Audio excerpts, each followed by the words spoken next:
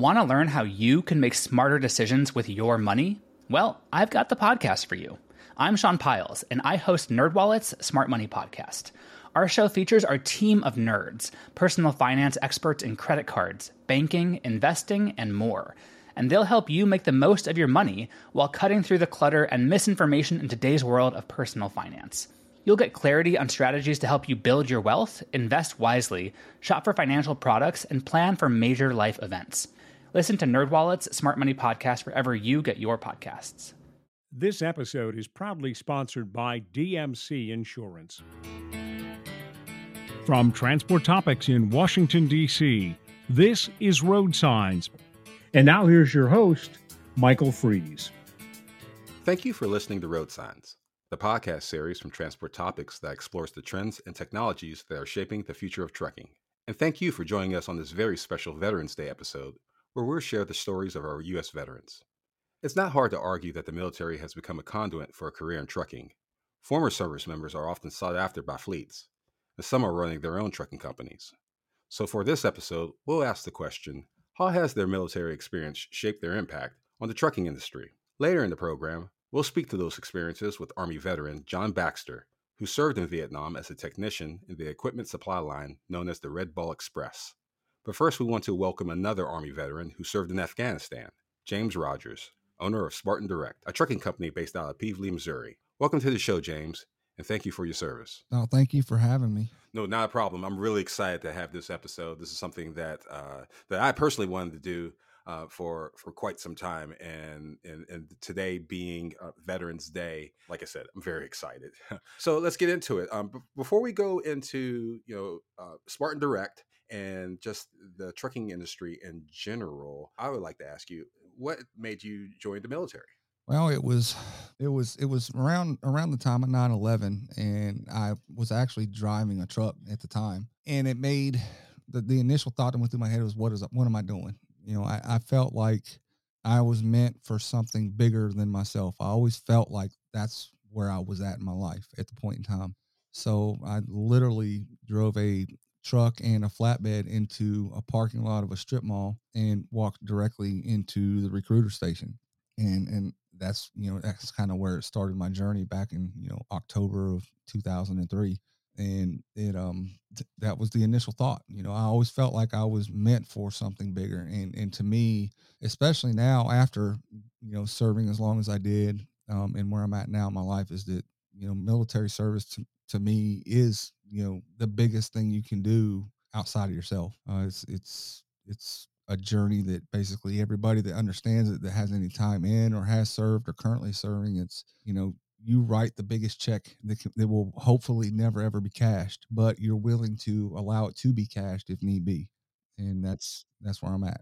That I like that. I like that statement a lot. I know personally, as for myself as a Navy veteran, I was told when I went to boot camp that the U.S. Navy, and I'm sure the Army has, I'm pretty sure you heard something maybe similar to this when you were going through boot camp, is that the U.S. Navy will break you down, and then at the end will rebuild you up and then some, and that's kind of how I was drawn toward the military as well. There's something bigger than myself out there, and you needed that particular environment to flourish, to the person who you are now. So, one of the things, just reading about your story, James, that really intrigued me, I think, just as being a former military, I thought was very interesting, was when you joined the Army, you had joined at age 27, which, as you know,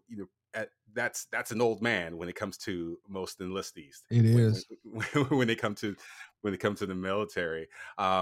So it just having that life experience, and you said you wanted to go toward something else. That's a pretty bold move. What was your MOS during your time in the Army? When and you're right, going in at 27, definitely that's an old man's age in the military.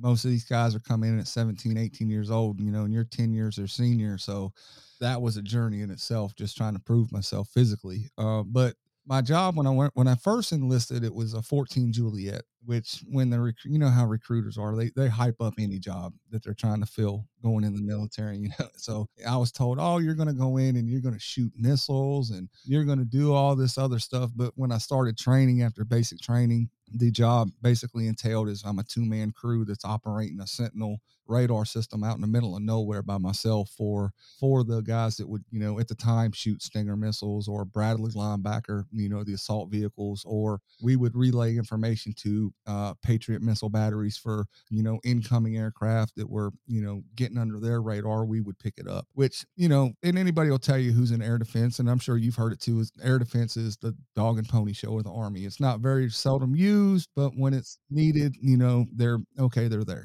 Well, I just want to say, you know, to the listeners, I had said MOS, and that stands for Military Occupational Specialty. So just kind of the job that you do in the military, just for anybody that was, because yeah, I'll apologize when two military guys are talking. There's going to be a lot of acronyms thrown out. Oh, absolutely. And yep, I did that job for that was during my first term. When I came up on my I was in Fort Hood, Texas. I'd actually gone from basic training out of Fort Sill, Oklahoma. I went to Fort Hood or yeah, no, Fort Bliss. Went to Fort Bliss, was at Fort Bliss.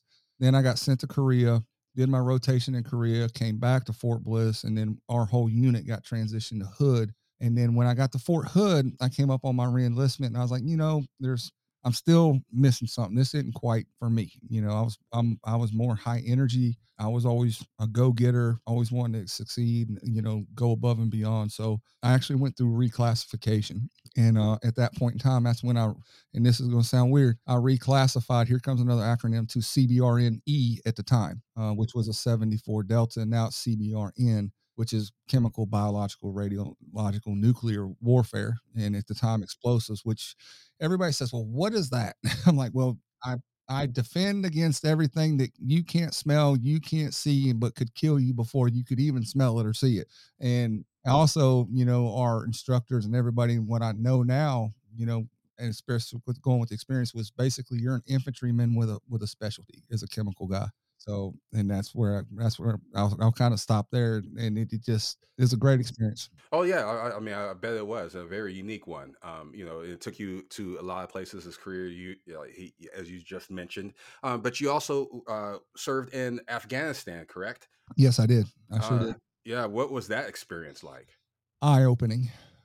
I bet. Eye opening on so many different levels. The first part of it was one, how quickly my job can transition and how quickly senior leadership can spot a talent in an individual and how that talent is used, not necessarily what your job may be used, but your talent.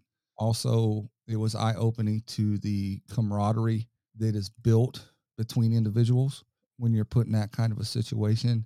And then it's also eye opening to how, for me personally, you know, make sure I use the right word here. I guess you could say the empathy that is developed when you see people of those countries. It was every time went back, it was a life changing experience. Yeah, I can imagine. I mean, I know just you know, being overseas, and you mentioned you were in Korea. You know, and then I know just from going on deployment, and one of the things that my officers would tell me, especially when going into a different country, is to remember that this is not the U.S. So you are a guest in this country. I mean, Correct. in whatever capacity, and you know, in Korea, it's one thing. I mean, it's you know, you went there. It's a peaceful region, uh, and now you're in Afghanistan, very hostile. You know, Very. so you know and that I'm pretty sure they gave you a different perspective. Oh yeah. I mean, definitely, definitely. When the hostile is not even the right word. The briefing, you know, and the briefing we were, you know, this word we were given a briefing. Obviously, you know, they called them OPSEC briefings, which means operational security, before we left, and then obviously we got one when we landed because situations were always changing. So, but to kind of segue to what I was saying was about job changing. You know, talent was one of my talents was I was really, really good with firearms. I was raised around firearms, you know, long distance shooting, short distance, all that stuff. And we had a sergeant major that, you know, realized that I was good at that job. So he picked me at the time I was a staff sergeant, and he picked me to basically be a platoon leader or a platoon sergeant for 30 other soldiers. And our job was, mission convoy support. We were QRF, quick reactionary force. We were, what they called high value security details, stuff like that. And when the briefing that we received was straight from a general to the colonel, the brigade commander, and then through down to the battalion commander, directly from those three, the top three. And the briefing we got was do not trust anybody, including interpreters. And it wasn't so much what he said, but how he said it. The tone that was set was the fact of this is bad, and he was, and that was kind of the way that you had to approach everything. I mean, it's a reality, no matter the bonds that you would develop with the locals, because you are a guest in their country, and you do feel empathy for things that you see and you experience, but you had to keep it in the back of your mind. I can't trust this guy because he very well, could carry an explosive device. You don't know. You're working very closely with them, with the local, locals. You're working closely with local interpreters. You're working closely with local workers that are hired to, to that build better kind of deal. And you just never knew. So that's why, you're always on edge, and it's a hard switch to turn off.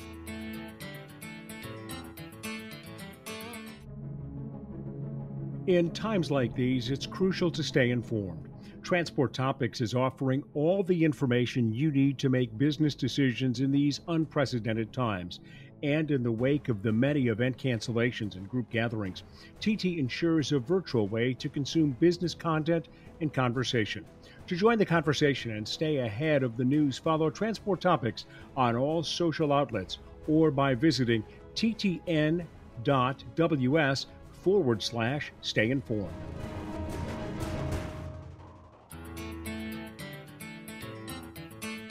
Yeah. I mean, I couldn't imagine, my time in the military. I mean, the most intense time that I spent in the military was just escorting oil tankers across the Persian Gulf. I mean, that was, that was a pretty intense time. I mean, thank God it was short, but but it was intense all the same. But I want to, just get back to, what you were doing in Afghanistan. I mean, you served for a while. You had a back injury while while you were in Afghanistan, and you were honorably discharged after that. Could you talk about the time, just being out of the military and the experiences that you had just described, and just sort of the transitioning back to trucking? You said that you were trucking before the service. Can you talk about that transition, just kind of the highs and lows of that, and then how your life experience, forged a way for you to become the owner of a trucking company that you are now? Yeah. Well, I was driving before I started, and I really didn't understand the importance of the trucking industry, of the industry as a whole. Before now, and before my military service, I looked at trucking as just a job. It was just a way to make a living, to do, to live. And then after my military service, the transition coming from the military to where I was 3 years ago was difficult, extremely, extremely difficult. I went through a very, very hard period of mental anguish, I guess you could say. Fighting those demons. You hear that quite often. I was fighting those demons, and I became a statistic. Um, I got hopped up on prescription pain medications, a lot of them. I allowed myself to fall into that statistical category. I did. Whatever the doctors were prescribing me, I was taking. I was taking 90-day prescriptions in less than weeks, like 2-3 weeks, and then I learned the trick of, if I went to a civilian doctor, all I'd have to say is, basically, I'm a veteran. I'm injured. I'm in pain, and obviously they would give it whatever I wanted. And I hit rock bottom. About 3 years after that. And if it hadn't have been for my wife walking into our bathroom, at that point in time, I had a 40 caliber pistol in my hand. And she talked me off the ledge. She was that rock, and still is to this day. And getting the help I needed to and stuff like that, that's when I realized that what was missing in my life was that need to fulfill a duty doing something once again bigger than myself. And what you were talking about before and fulfilling that duty was being a truck driver and being in that Yes. industry was okay. Yes. And that's where I that's where I gravitated back towards the trucking industry.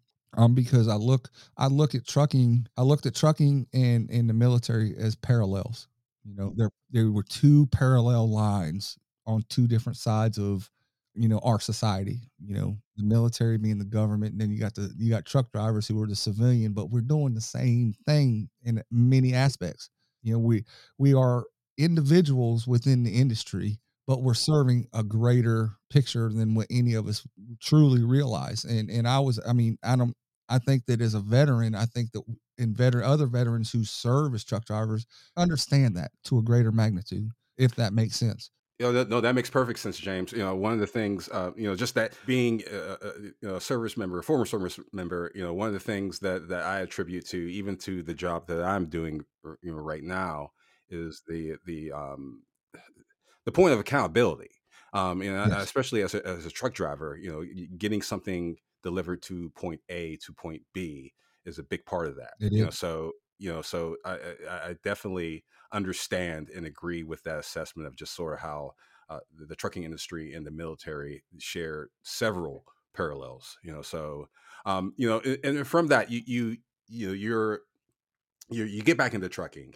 You found your calling. You found your source. Yes, And in 2017, you started. I think you started driving for Prime, correct? I did.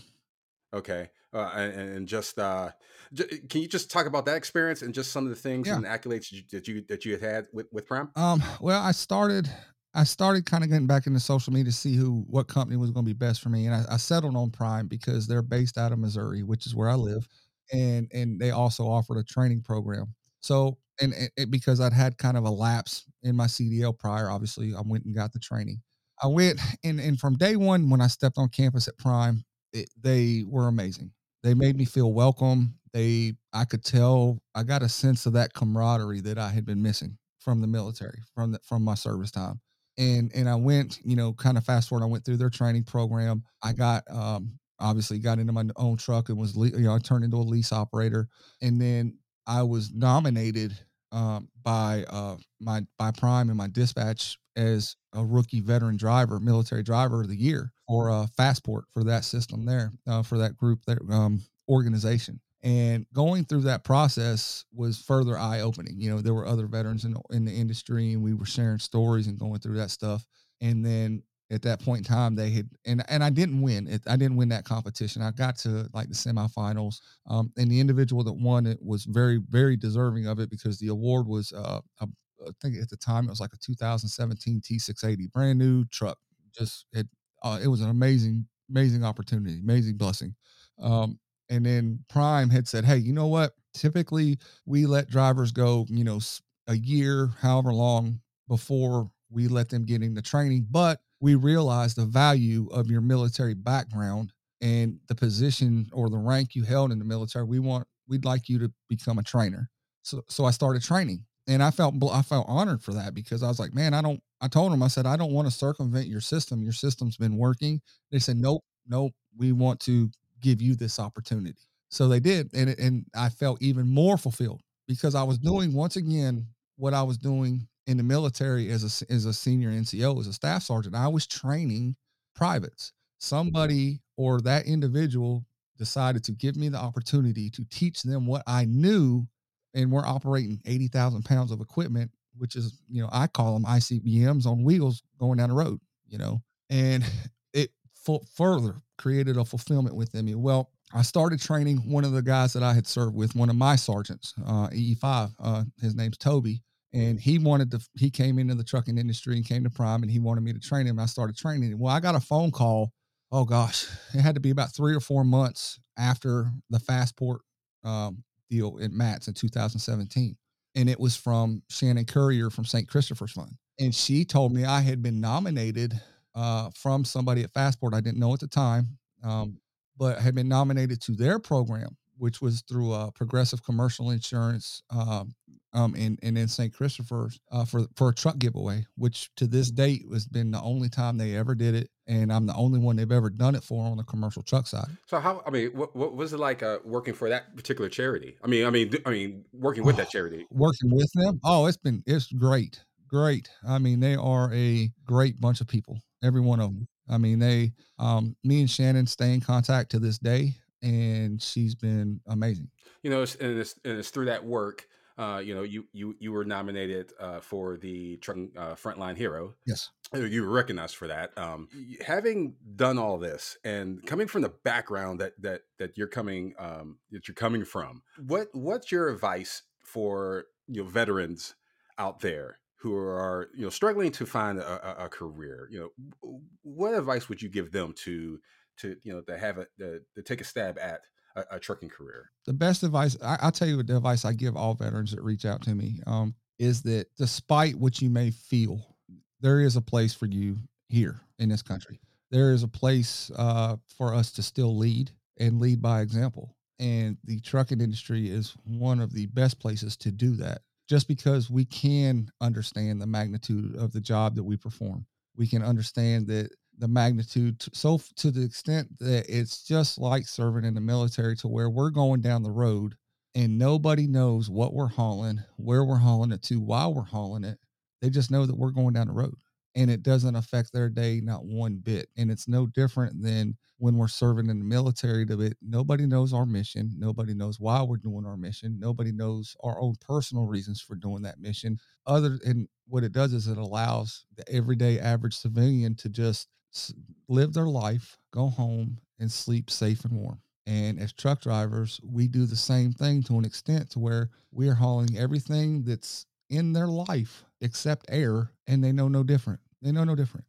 Even through the pandemic, I think it was proven more proof positive that just the vital importance of we do what we do every day so you guys can go home and sleep. James, I feel like I can talk to you for a very long time, but I know you're a very busy man. You got things to do, but before we leave, and this being Veterans Day, yes, sir. Other than the free food and the free drinks that we get on this particular day, on a serious note, what does this day mean for you? You served for 11 years. You served in Afghanistan. What does this day mean for you and your fellow servicemen? For me, it means a day of remembrance, and it's a day of remembrance of why I'm here. And it's also a reminder of why I continue to give back, because I do have brothers and sisters that did cash that check. And I do what I do in their memory. I do what I do in their honor in order to allow life to continue. I'm a big supporter of my country. I'm a big supporter of those that I've served with, those that continue to serve, those that have served before me and paved the way. It's all about giving back. I remember in joy. Obviously, there are sad memories, but I rejoice. Their lives are to be celebrated. This country and its journey is to be celebrated, and because we have come so far. And that's what Veterans Day means to me, is to celebrate those lives and what they sacrificed in order for us to be here. We've been speaking with James Rogers, owner of Spartan Direct. James, it is a pleasure having you on. Thank you for joining us. Well, thank you for having me. It's been an honor.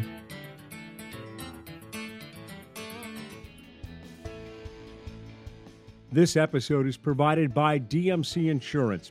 DMC is a specialized underwriter of trucking insurance, providing world-class risk engineering and claim solutions. DMC is committed to delivering the best insurance experience and results in the business. Learn more at dmcinsurance.com.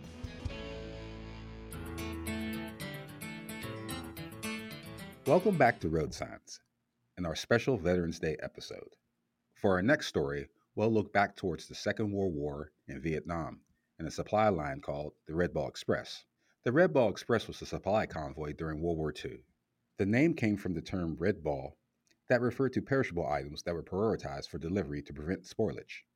Any transport with the Red Ball designation was considered high importance. As the Allied forces fought and advanced across Europe, food and medical supplies lagged behind, leaving American troops vulnerable. So to ensure that the troops had everything they needed, the Red Ball Express was created. During the war, a convoy stretched as much as 140 trucks strong, driving as much as 400 miles to reach Allied troops, and often without headlights to elude enemy forces. By the time the program ended in November 1944, more than 400,000 tons of various items, such as gasoline, ammunition, oil, food, and other supplies, had been delivered to the Red Ball Express. This experience was also glamorized by Hollywood with the release of the 1952 film Red Ball Express.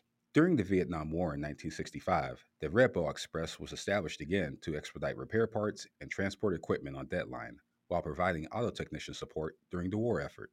During this battle, the mission and objectives varied from the original supply line. However, it was the vital conduit for the military in the supply chain.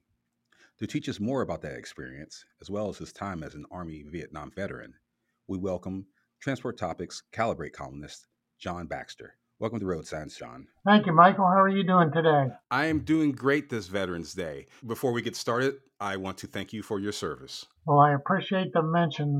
We spend time in both Virginia and Mississippi, and in both states, if you wear a veteran's hat, you get thanked a lot. Even beautiful women will walk up to you and give you a hug. So it's worth wearing the hat, and it's really great to have people recognize what we did. Not a problem at all. You know, one of the things, as I explained about the Red Ball Express, and since having you here, as a living history of it, what was your specific role in the supply chain in Vietnam? Okay, good question. I was in something called the 1st Logistical Command. We were based in Chu Lai, Vietnam, which was a big base on the coast, home of the Americal Division of the Army. It was actually Colin Powell's division. He was the executive officer, and his office was right across the road from our motor pool. Our job was to feed most of the parts of the division. There was another brigade down south of us, which we did not feed, but we fed much of the division in Chu Lai. And my job, there was a unit called the 196th Light Infantry Brigade north of us on a base called LZ, or Landing Zone Baldy, Hill 63, and my job was to maintain the refrigerated trailers that hauled their refrigerated food up Highway 1 to Landing Zone Baldy, LZ Baldy as we call it. And the reefer units were not like what you have today on most trucks. They actually had little gasoline engines in order to make the job of maintaining the engines themselves simpler. And my job was to try to keep these engines running. I was a reefer mechanic by training, and fortunately, maybe even incredibly, the refrigeration was pretty reliable, in spite of the very rough roads that we were driving on most of the time. But the gasoline engines, the critical thing there, the engines would last fairly well if you got the oil changed and filters and so on, but the problem was that the ignition parts, especially in a tropical climate, would tend to deteriorate after a while. And I don't know if you've ever heard of this, but the military parts system ends up being a barter economy. And depending on where you are in the chain, you have a lot of trouble getting parts. You were mentioning the roads, and being in that particular country at that time of war.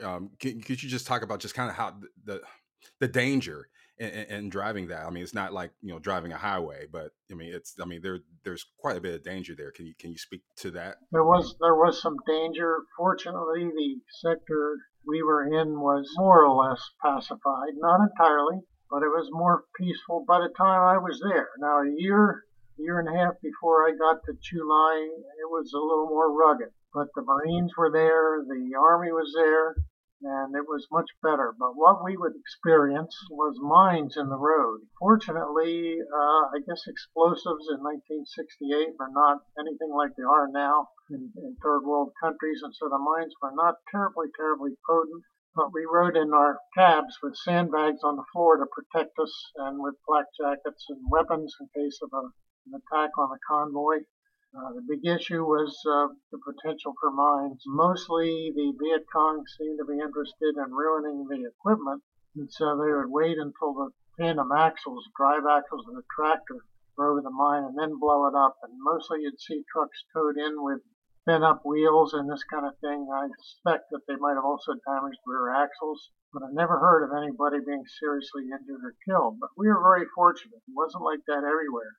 A lot of times convoys would be attacked, trucks set on fire, and all kinds of really difficult situations. The problem for us mostly was that the road, it was actually Highway 1 was the road from Saigon to Hanoi, Saigon now Ho Chi Minh City, and it was just rocks. It was drivable. You weren't stuck in the mud, but we had to go about 25 miles an hour to keep from breaking everything on the truck. Very hard on the tires, and of course, very hard on all the equipment because of the up and down vibration. So, John, those are some incredible experiences. What are some of the moments that stood out for you while serving on that particular supply chain line? Well, that's a good question. We support troops on a base like where I was were pretty safe, but the kind of thing that hits you is when you come down. We had a motor pool, and then short distance down the road we had like a yard. Well, it was a yard, what we called a Class 1 yard. It had a warehouse, and there was room behind it for the reefers to park. After I'd been there a couple of weeks, they put me on night duty for a while because the guys would have trouble starting the reefers once they'd loaded them up. And I went down there one morning when I'd been switched over to day duty and saw a rocket hole, a crater in the yard, and was just lucky that I hadn't been there working the night before. I don't think that rocket killed anybody, but it's an interesting life as a support troop. Your level of fear and concern, level of chances of getting killed or injured were like 1% of what they were out on the field, but things could happen. And so you always had this haunting feeling that, you could be dead or you could make it home. You just didn't know which was going to happen, although our chances were pretty good. And we had it so much better than the guys who are actually out in the field that I do not complain about our situation. There are many interesting things that developed in Vietnam. While I was working on the reefers, of course, I've always loved trucks, and I paid a lot of attention to what was going on with the trucks. And one of the issues that we had, transportation officers, I'm not sure how they were trained. They probably knew a lot about how to manage a convoy in case of an attack, knew that you had to put sandbags on the floor of the cab and this kind of thing, but they weren't very well trained in cooling system technology. And so we'd get a new truck, and the lieutenant who was in charge of, I guess, that aspect of the motor pool would tell the guys to drain the coolant out of the engine, which probably had corrosion inhibitors in it, maybe even a mix of antifreeze and water to raise the boiling point, and put plain water in. So, of course, right away you're starting out on the wrong foot with a dirty cooling system. And then the other aspect of it was that, of course, on the rough roads, the radiators and the hose connections, this kind of thing were vulnerable, and guys would end up with leaks, and they'd start to get a rise in temperature and have to shut her down for a minute. Well, we were very fortunate in a way because where we were in Vietnam is the rice bowl of Asia, and everywhere that we traveled, there were rice paddies right around. So, of course, when your radiator got low on coolant, you would just turn your helmet upside down, dip it into the rice paddy, bring her back and pour it into the radiator. So, of course, this water was not particularly clean. All I can say is I never saw a truck overheat. I think the radiators were designed for 120 plus degrees for desert warfare. And in a tropical climate, it's hot, but it's the humidity, and the temperature would normally be probably in the upper 90s. So they would never overheat, but the cooling systems were not in real good shape, and I'm pretty sure that had an effect on the durability of the engines because there must have been deposits all over the cylinder liners and this kind of thing. That moment that you were pointing out, very equipment and maintenance heavy. And as I've known you, and being a columnist of our magazine Calibrate, which covers equipment and maintenance quite a bit, that's a good way to follow up to this next question. As you have told me, previously, after your time at Vietnam, you had gone to engineering school, and your career path has morphed into one of auto technology. And just being a veteran and the Vietnam veteran and being in that particular situation of this particular supply line, how do you relate some of the issues that you've dealt with in Vietnam and in the service in general with what's going on right now with equipment and maintenance and even to the supply chain issues that we're facing right now? Yeah, interesting question. I think it does apply. Not so much to the availability of drivers and stuff, but what occurs to me, we had a lot of trouble getting parts, and undoubtedly because of COVID, as it affected manufacturing and then the entire logistical chain of getting parts out. The warehouses, when people can't come to work because they have COVID or they thinned out the numbers of people working in order to keep 6 feet apart. All these factors, even things like technicians not going to classes to catch up with the latest equipment. Between the parts availability and possibly, technicians not working as many hours, not going to school, I assume that all these things adding up to much harder to get parts, much harder to fix trucks means occasional, at least occasional shortages of vehicles to haul all those containers around. That's what I would see. Partly a lack of education among the newest technology among the techs, and also even a lot of shortages of parts. It's got to be slowing down the supply chain. We had similar problems in Vietnam. Okay, do you want me to talk for a minute about Red Ball? Yes. Yeah, it's interesting. There was kind of the exception to the rule, but we did have it, as you mentioned, and the theory of it was that you could do without parts and often limp along. I spent most of my year, I think, cleaning and gapping spark plugs. If you did that and you adjusted the carburetor, you could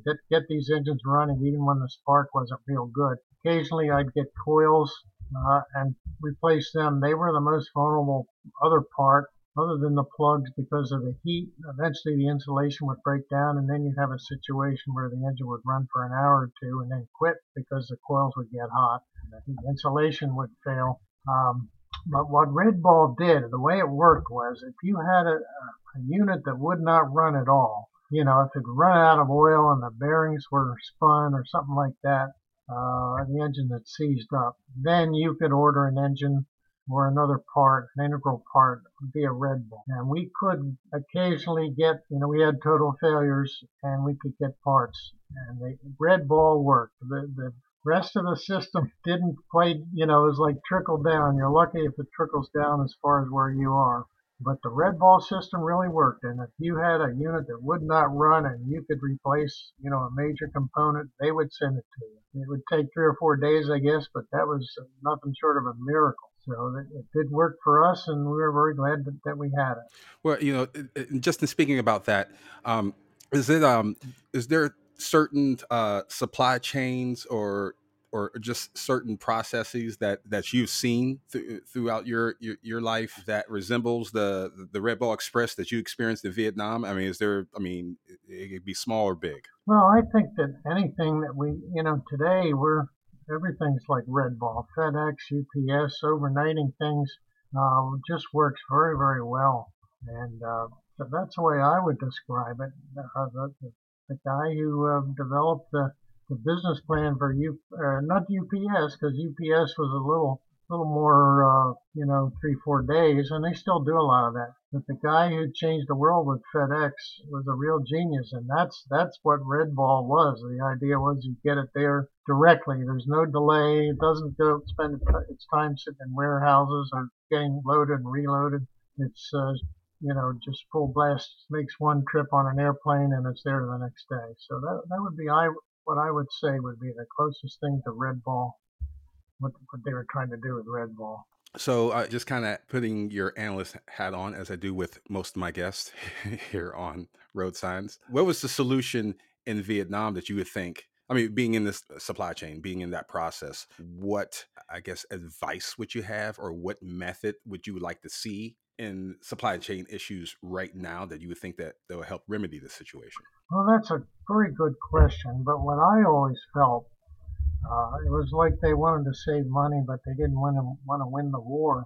And I always thought that when you send a new engine or a new reefer unit out to the field, that what you should do is to package with it not only all the manuals, but also uh, maybe a year's supply of parts so that you wouldn't be trying to order stuff, within a month or two at a time that you got the equipment. And I just wonder if something like that these days, shipping a new tractor with some filters for it, fuel and oil filters and coolant filters and things that go right away, belts, perishable items, that would be a possibility. Get the factories to procure the parts and include them in a box, sitting on the seat or whatever. John, before I let you go, I just want to ask you, since this is a special day for veterans, and as a veteran, could you just let me and the other viewers know, what does Veterans Day mean to you? Now that's a good question. This kind of thing used to hit me. I used to march in a Memorial Day parade in Wayne, Pennsylvania every year. You don't live there anymore, so I can't do it. But I did have a period of time in the mid 80s when I had a lot of stress from the war. Luckily, it didn't bother me very much, except in the middle of the night I'd have trouble sleeping. It's ultimately a kind of survivor guilt. These days I've mellowed out quite a bit, and I think in another direction. And I realized that, of course, those who were seriously injured or died, made enormous sacrifices. The rest of us became very sensitive to those sacrifices, but the bottom line is that all those sacrifices probably helped to make the world a better place. So I've sort of gone from being very saddened by Veterans Day to being, I wouldn't say elated, but having a positive feeling about it. And the thing that makes me sad is that most of the country probably doesn't realize how acutely we felt pain after the war, recognizing those sacrifices, but how significantly those sacrifices very likely have improved the world. If you look at Vietnam today, I'm an optimist, I know, but it sure looks to me like it's a much better country than it would have been if we had just let the communists come south and take it over with no resistance. So I try to think in a positive way, and I do find that there's a great benefit to be achieved when you serve your country and fight people who are really poorly, how can I say it, misinformed, have a warped attitude about life, not cruel, and you counter that with something that's much closer to justice. Very well put, John. And again, thank you for your service and the time that you had spent serving in Vietnam. From the bottom of my heart, I truly appreciate it, and I'm sure others do as well.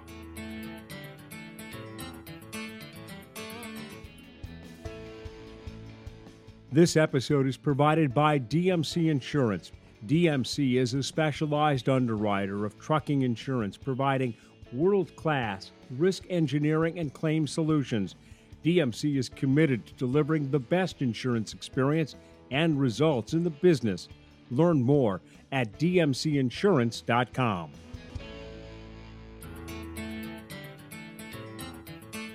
Before we close, let's take a moment to revisit our original question. How have our guests' military service shaped their experience in the trucking industry? First, a big thank you to James Rogers and John Baxter for joining us on this special episode. And also, a big thank you to those who served in our country's military. Our military veterans have played an instrumental role in how the trucking industry has fared in the ups and downs of our economy. Although there's no shortage of the gratitude we have for our fellow service members, we also wanted to share the journey that they've had during and after their time in the military. As we heard from Rogers, the road was tough, but it was the lessons learned from his time in the Army that got him through and led to a successful trucking career. And as we heard from Baxter, the lessons learned from the supply chain lines in the trails of a foreign land are applied to the supply chain issues we have today. We thank both men and the other veterans that are listening today for their service to our nation. If you enjoyed this episode of Road Signs, please let others know. Rate and review us on Apple Podcasts, Spotify, or wherever you listen to podcasts. If my questions have sparked questions of your own, share them with the Road Signs team, or reach me on Twitter at Michael V. Fries. You can email us at share@ttnews.com. We'll read them and respond daily. And of course, we'll be back in 2 weeks with a new episode of Road Signs. Until then, I'm Navy Electrician's Mate, Petty Officer 3rd Class, Michael Fries. Thank you for listening. Want to learn how you can make smarter decisions with your money? Well, I've got the podcast for you. I'm Sean Piles, and I host NerdWallet's Smart Money Podcast. Our show features our team of nerds, personal finance experts in credit cards, banking, investing, and more.